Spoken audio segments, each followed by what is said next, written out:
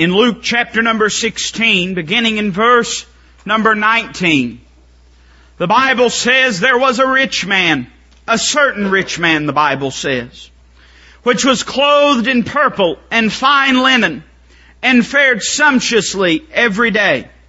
And there was a certain beggar named Lazarus, which was laid at his gate full of sores, and desiring to be fed with the crumbs which fell from the rich man's table.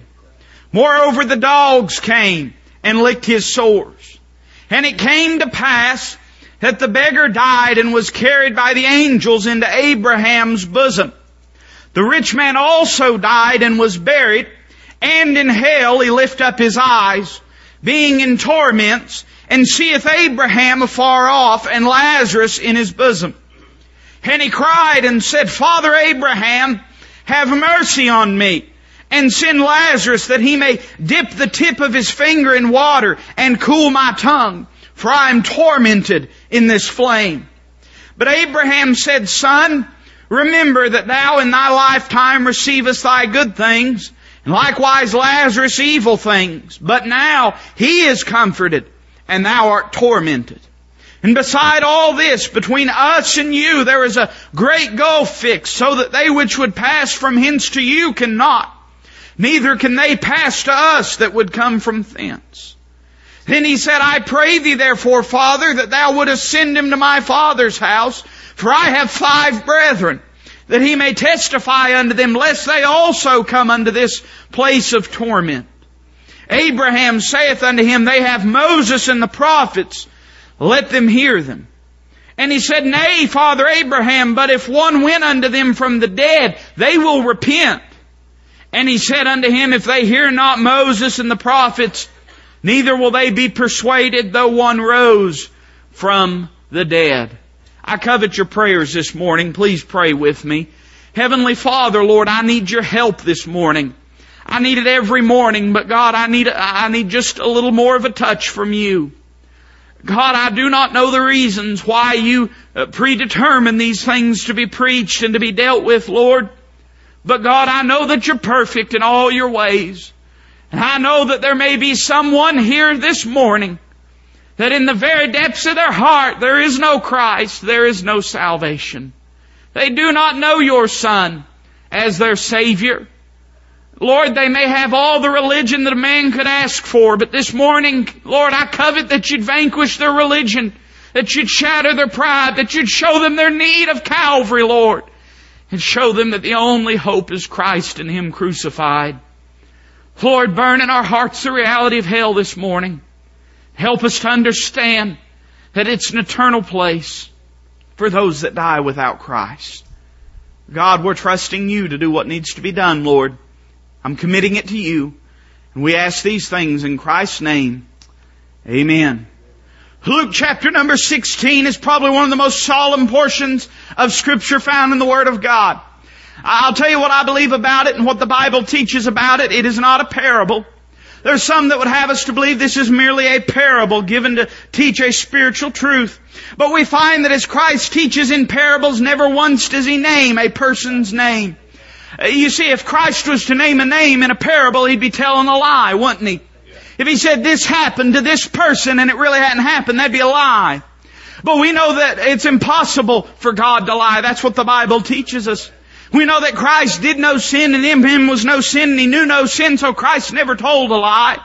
And so we gather when we read this passage, when He tells us that there was a certain rich man, there was a certain rich man. And when He tells us that there was a certain beggar named Lazarus, I believe there was a certain beggar named Lazarus.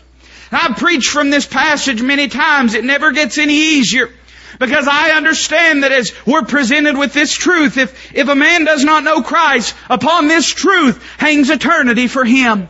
You see, the fact is we're all going to make that decision, either to accept Christ or to reject Him. You say, preacher, I don't want to make that decision. You will make that decision, just like I made it, just like every person makes it. They all make the decision whether to accept Christ or to reject Him.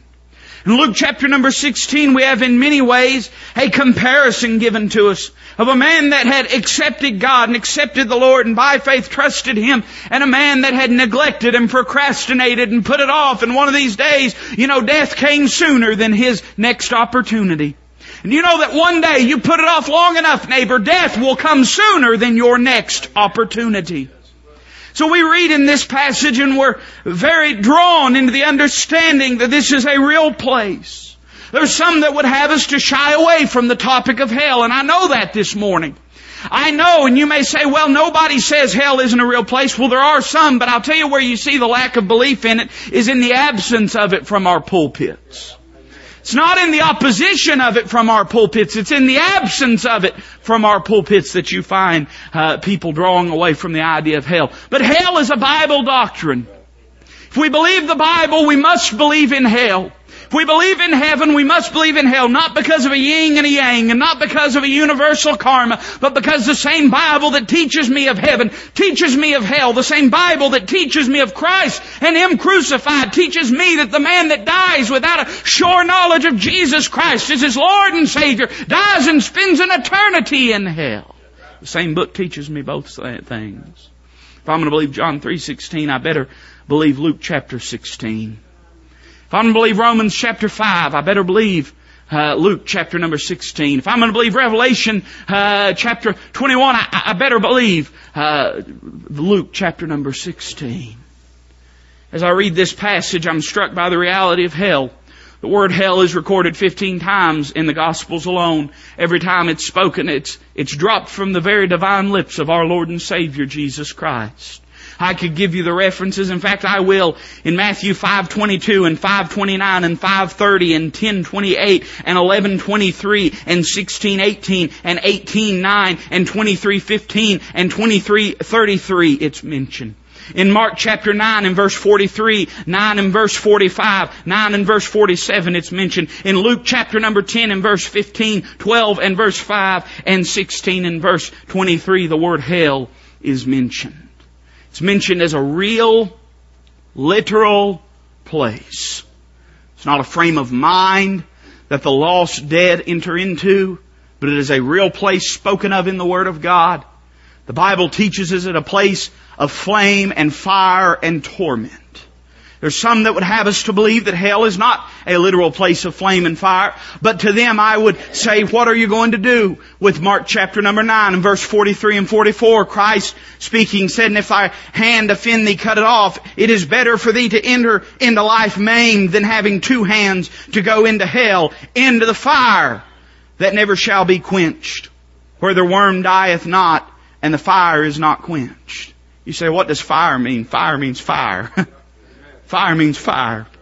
It means the same thing there that it means in every other passage. Fire means fire. We find that both of these men died. Death comes to all. Say I'm young, it doesn't matter. Death comes to all. Say I'm healthy, it doesn't matter. Death comes to all.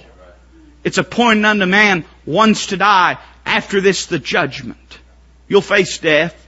The only one of those that will rob death of its sting is those that have been washed in the blood of Christ and are raptured out at His coming. But everyone else will face death. You will face death. And these two men died from very vastly different social circumstances, vastly different economical standpoints, probably vastly different political standpoints, but both these men met in death. And the Bible tells us that when Lazarus died, he was carried by angels into Abraham's bosom. I'm not here to give you a long exposition about Abraham's bosom and the place of the sainted dead before Christ's death on Calvary, but suffice it to say that what Abraham's bosom was for the Old Testament saints, heaven is for us today. There's a lot of similarities, and that's where those that have died in Christ go, is to heaven at this time. The Bible teaches that Lazarus was carried by angels into Abraham's bosom. Verse 23 sends chills to my very soul. The Bible says, and in hell, speaking of the rich man, and in hell he lift up his eyes, being in torments, and seeth Abraham afar off, and Lazarus in his bosom. The terrifying thing to me about hell this morning is not its flames, although those are terrifying. It's not the company that you keep in hell. The Bible speaks of rapists and murderers and idolaters and all these that dwell in hell. It's not the loneliness that might be perceived in hell. It's not the separation from loved ones that would be in hell. But to me, the most startling truth about hell is the time span which encompasses it. Do you realize that to this day, if we could pull back the charred walls of the damned and peer into the domain of the departed dead that died without Christ, do you know there'd be a certain rich man there today? A certain rich man would be there today. You say, what's his name, preacher? I don't know his name. The Bible does not tell us. We find in the historical context of this passage that Christ is confounding the Pharisees, as He did so many times. He's disproving their theories about what religion and what faith really is. And very likely, Him being a rich man which fared sumptuously in a society such as Jewish society at that time, in which the political and the religious were so closely tied. Most of the wealthy men in society would have been in high religious circles, and He was speaking to the Pharisees. Very probably, if He had called His name, those men would have known who it was. But He just says a certain rich man. If we were to look into God's heaven today, we'd see a man named Lazarus. But if we were to look in a devil's hell today, we'd see a certain rich man. 2,000 years have passed. 2,000 years. And it's not even a drop in a bucket. 2,000 years have passed and still the flames burn. 2,000 years have passed and still he's in torment. Am I getting across this morning? After 2,000 years, this man is still in hell today. That's what I'm trying to get you to understand. As I look at this passage, I see after 2,000 years 3 things. I don't know what to do but just to give it to you, so you bear with me. After 2,000 years, this man is still writhing in pain. The Bible teaches us that hell is a place of physical torment. The Bible teaches us that the lake of fire will be a place of physical torment. A place is not just a state of annihilation, as the Seventh-day Adventists teach us. It's not just a non-existent place, as the Jehovah's Witnesses try to teach us. But hell is a real, literal place. Men and women are there today, church. They're there today. People you've known in your lifetime are probably there today. Today. And in 2,000 years, they'll still be there. In 2,000 years, the flames will still burn hot. In 2,000 years, they'll still be in torment. We find that he's still writhing in pain today. He's writhing in pain, the Bible teaches us, without relief. The rich man in hell lifted up his eyes and he looked at Abraham. He said, Abraham, send Lazarus to me, that he may dip the tip of his finger in cool water. Just touch it to my tongue. He wasn't asking to take a bath. He wasn't asking for a cup of cold water. But this rich man asked simply that a drop of water be placed upon his tongue. Just even the smallest, minute ounce of relief would be afforded to him in this torment. Abraham said, there's a great gulf fixed, so that they which would pass from hence to you cannot, and they that would pass from thence to us cannot. Hell is a place of no relief. Do you hear me this morning? There's no bartering. There's no praying. Let me tell you something, neighbor. You may not want to pray today. You may be lost and undone, and you may not want to pray today. But there'll come a day when you'll wish you could pray to the God of heaven for relief from the flames of this place. You say, preacher, you're trying to scare me. Let me tell you something. If I could, it'd be well worth it. Well worth it. But I know I can't scare you into getting saved, and that's not what I'm trying to do. I'm trying to love you enough to face you with the reality of this awful place. The Bible teaches explicitly. I'll tell you why we don't see souls saved in this day. I'll tell you why we don't see churches revived. I'll tell you why we don't see people won to Christ. It's because we've thrown out the doctrine of hell. We've thrown out the truth of the punitive departure of the damned into a place called hell. It's a place with no relief. After 2,000 years, a drop of cool water has never touched that man's tongue. After 2,000 years, there's never been a moment of relief for him. Taken out of the flames. Gone away from that. Never once. There's never been a time of relief. Hell's not only a place of no relief, but it's a place of no release. All those riches he had piled up, he cannot spend to get his way out of hell. Listen to me, there's one place where repentance means nothing, and that's in hell. Too little, too late. You say, oh, but we have a loving God. Yeah, we do. We do, neighbor. We have a God that loved us enough to send His only begotten Son to die on a rugged cross and bear the sin of the world to keep us out of that place. But God's holiness must be vindicated. We've sinned against God. And if we reject His Son, listen to me, if we reject His Son, there is no hope for you today. If you reject His Son, none. That's the only hope that you have, is to call on the name of Jesus Christ. Ask forgiveness of your sins by His blood, by His grace. That is the only hope that you have this morning. That's the only thing that will avail. It's the only thing. It's a place of no relief.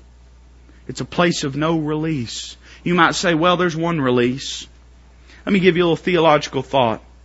There will be one time, and I do not know when, but there will be one time that the rich man will be plucked someday out of the pit of hell for one specific purpose. Listen to what the book of Revelation says in chapter 20. John writing says, and I saw a great white throne, and Him that sat on it, from whose face the earth and the heaven fled away, and there was found no place for them. And I saw the dead, small and great. You say, does that mean saved people? No, the saved have already been judged at the judgment seat of Christ. We're not dead. We've been quickened from our sins.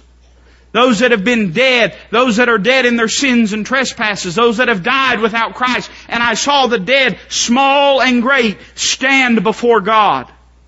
And the books were open. And another book was open, which is the book of life. And the dead were judged out of those things which were written in the books according to their works.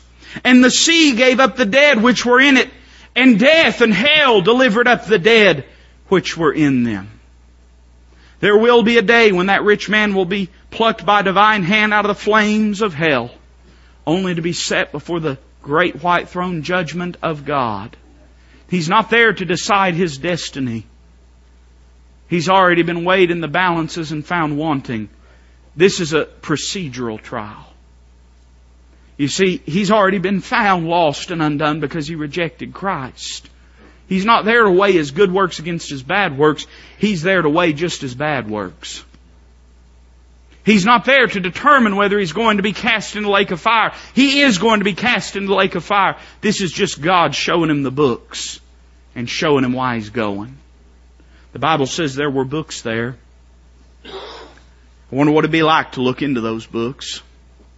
There's other books for the saved. They'll answer for the things at the judgment seat of Christ. What will your book read? Do you hear me? I'm talking to the saved this morning. What will your book read?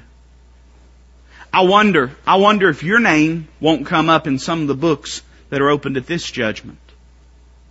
I wonder if there won't be some entries like this. On such and such a day, so and so gave you the gospel, but you rejected it. On such and such day, so and so preached the Word of God to you. So and so was praying for you, but you rejected the wooing power of the Holy Spirit, and you cast off the gospel and grace of God and pushed away the offer for redemption.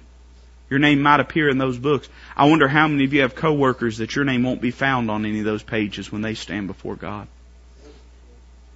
I wonder if any of us have children that our name won't appear on those pages. I wonder if any of us have family, our name won't appear on those pages. Wouldn't you like to look in those books? But there's a book that's more important than those books. The Bible says it's the book of life. It contains within it the name of every single blood-washed, born-again believer. Those that have come to know Christ as their Savior. The Bible says that this book, as they search for the name, if your name is not found there, and we know that everyone that is standing at this judgment, their name won't be found there. But when we get to that place, your name is not found.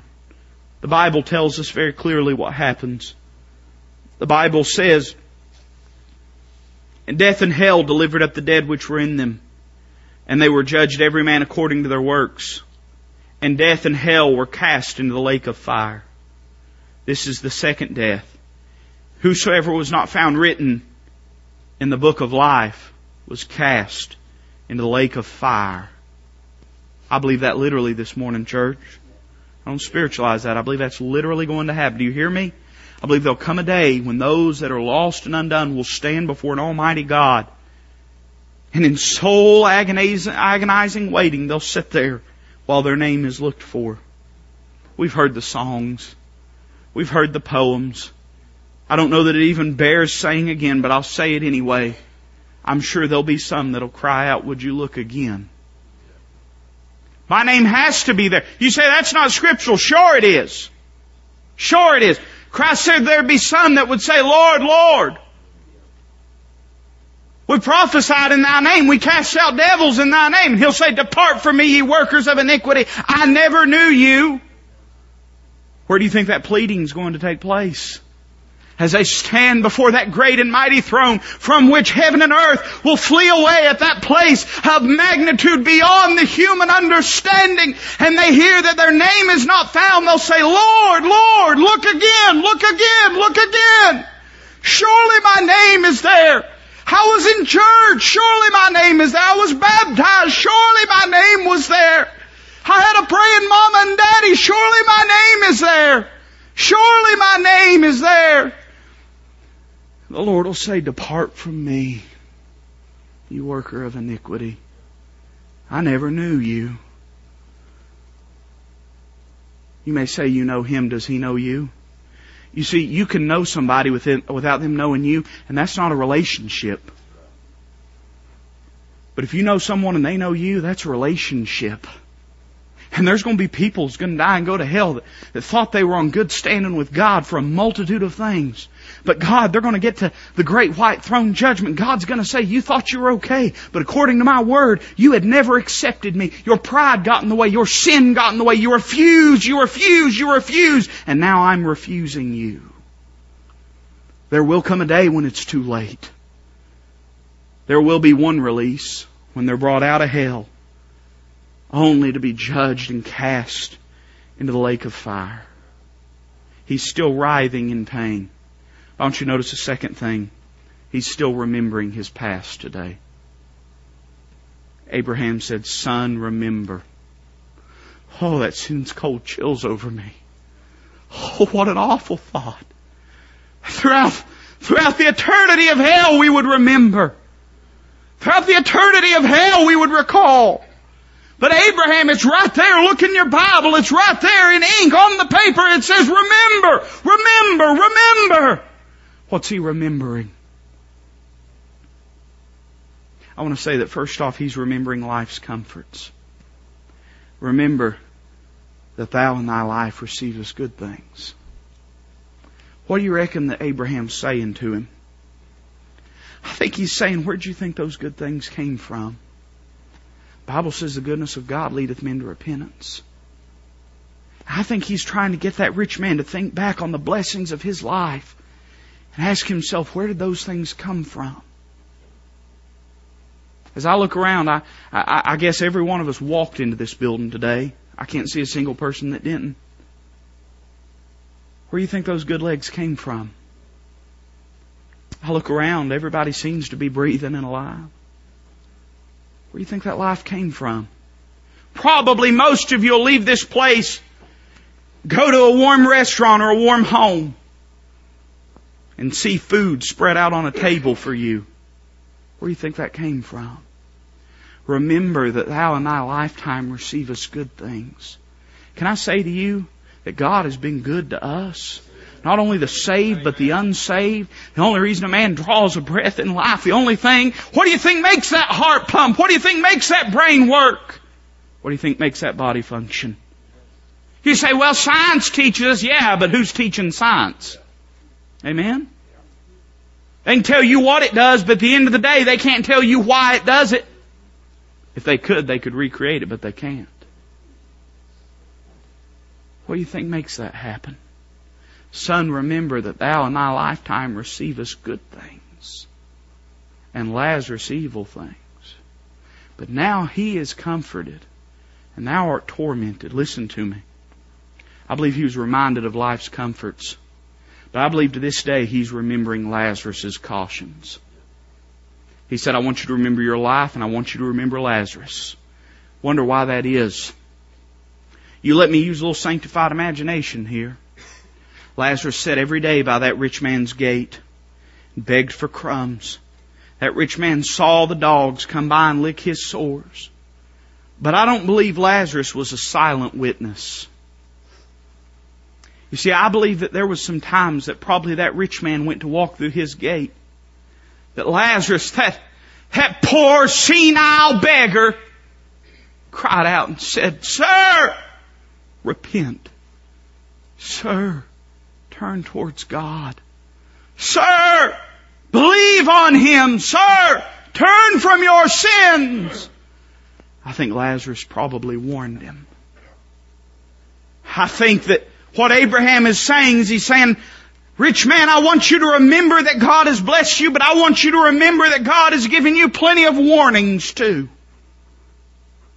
There'll come a day we're going to remember. We're going to remember every single gospel witness that was ever in our life. There'll come a day in the torments of hell when you'll think back to that person that gave you a gospel tract. There'll come a day in hell when you'll look back and remember that mother that prayed for you or that father that prayed for you. There'll come a day when you'll look back and it'll be called into question at the judgment.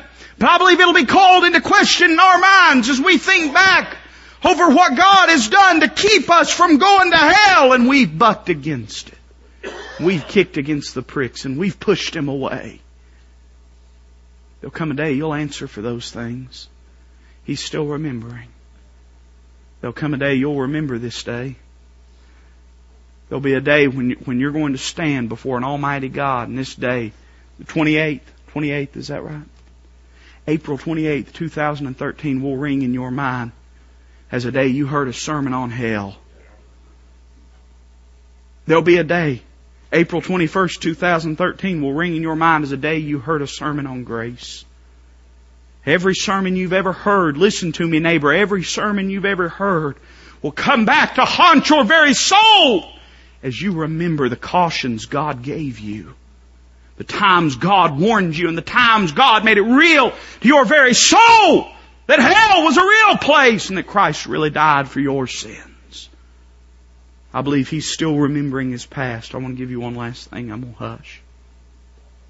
I believe to this day this rich man is still writhing in pain.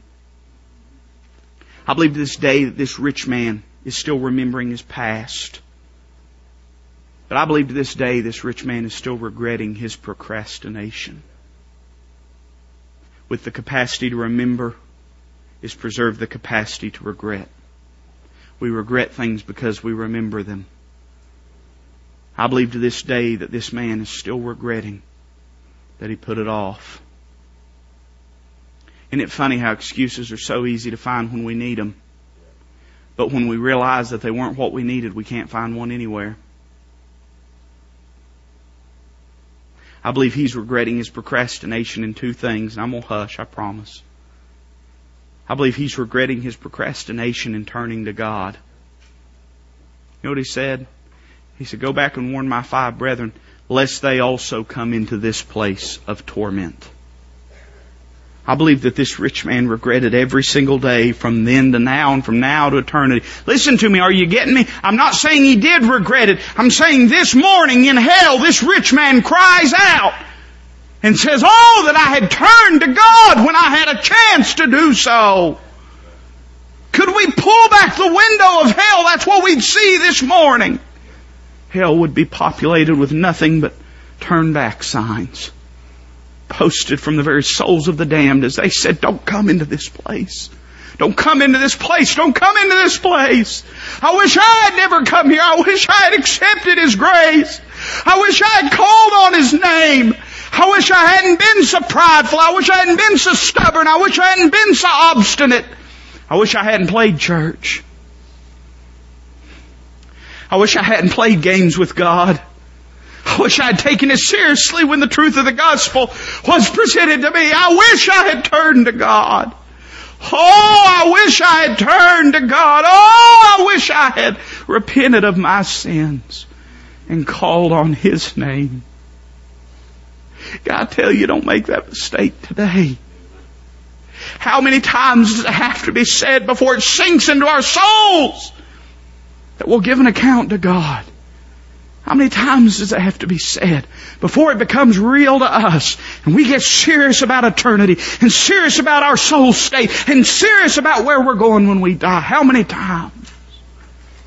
I'll give you one last thing. I believe that he's still regretting his procrastination in turning to God. But I believe he's still this day regretting his procrastination in telling others about this place called hell. If you're not a soul winner now, 5 minutes in hell will make you one. You know what the first thing he said was? After he had pleaded for his comfort, he said, Abraham, I've got 5 brothers. I've got 5 brothers. They're headed to this place unless somebody does something. Abraham, you've got to send somebody to warn my family. You've got to warn my brothers. You've got to warn my family. You've got to send someone to keep them from coming into this place. Oh, Abraham, please, please. I wonder how many of our family members and friends and co-workers, hey, listen, neighbor, I'm not even going to say, I wonder how many people whose blood will be on our hands will be in hell because we were unwilling to tell them. I wonder how many. Did you ever stop? Probably not, because we don't like to do this. But did you ever stop and think about how many people God has put in your watch care? Have you ever stopped and thought about how many people God has given you a door of utterance with?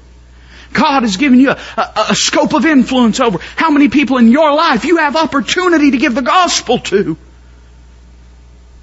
And then thought about all the blood that's going to be on your hands one day as you stand before God. Oh, all your petty excuses the wind will drive it away as chaff. I wasn't feeling well that day.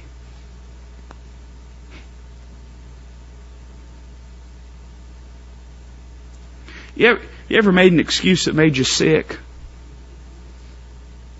I'm not trying to be self-righteous. I'm not trying to be judgmental, neighbor. But when I say that, and I'm not talking about you, I'm talking about there's been times that's been my excuse. It about makes me want to vomit. I didn't feel well today. How heartless of a soul must we be? We let a person die and go to hell because we didn't feel well that day. I didn't want to hurt our friendship. It's not friendship until you tell them that great and good news. Maybe an acquaintance. But don't you dare call someone your friend if you don't love them enough to give them the truth of the gospel. Don't you dare call them a friend. You don't love them. You hear me? You don't love them. You don't love them enough to tell them the truth of the gospel of Jesus Christ. All the excuses, the wind will drive away as the chaff, and they'll mean nothing, and they'll vanish, and they'll flee.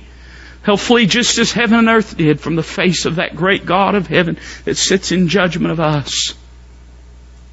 They'll mean nothing. This rich man said, I've got 5 brothers.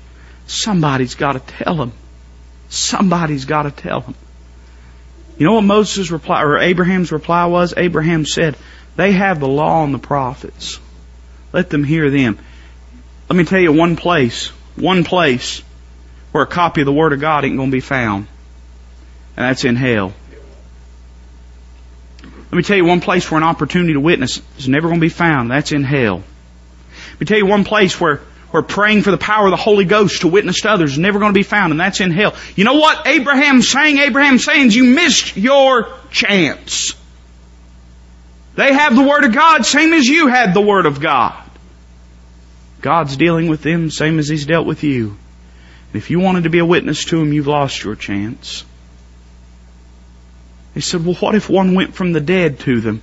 Let me show you the wicked pride in the lost man's heart. And it's in the saved man's heart too. Don't misunderstand me. But let me just show you how wicked it is. God's already sent one back from the dead to him.